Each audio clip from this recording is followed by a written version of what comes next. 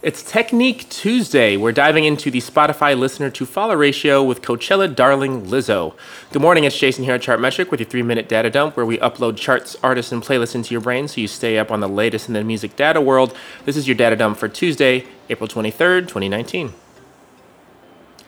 Let's try a new segment called Technique Tuesday, where we take a deep dive into music data concepts.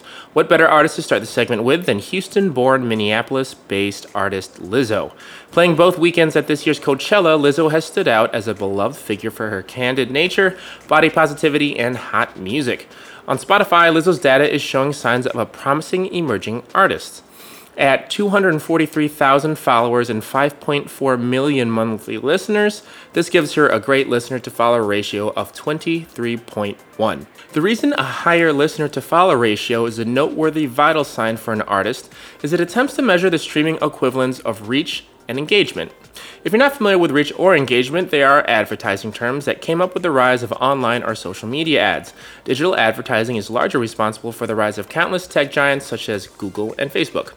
In a nutshell, reach is simply about recognition and getting your name out there, whereas engagement is when people care enough to actively comment, share a post, or even buy tickets or merch.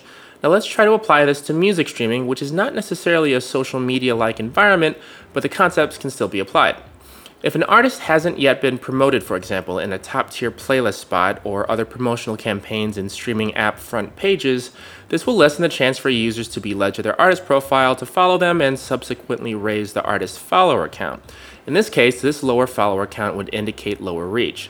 But if that same artist has a relatively outsized monthly listener count, it's as if, despite the short amount of reach, they are still getting lots of plays across unique listeners. This can be due to listing on user-generated tastemaker playlists or strong sharing of a favorite track via messaging between friends, for example. This higher listener count, in this case, would signify higher engagement. It's not a perfect analogy, but dividing the amount of monthly listeners by their followers is like comparing their engagement with their reach. If you have 10 followers but 1 monthly listener, you simply advertise yourself well. However, if you have 1 follower but 10 monthly listeners, you must make awesome music. At least that's the idea, and this is exactly what the ratio tries to take into account. So to bring it back to Lizzo, her music in this way is currently 23 times more popular than her reputation as a public figure.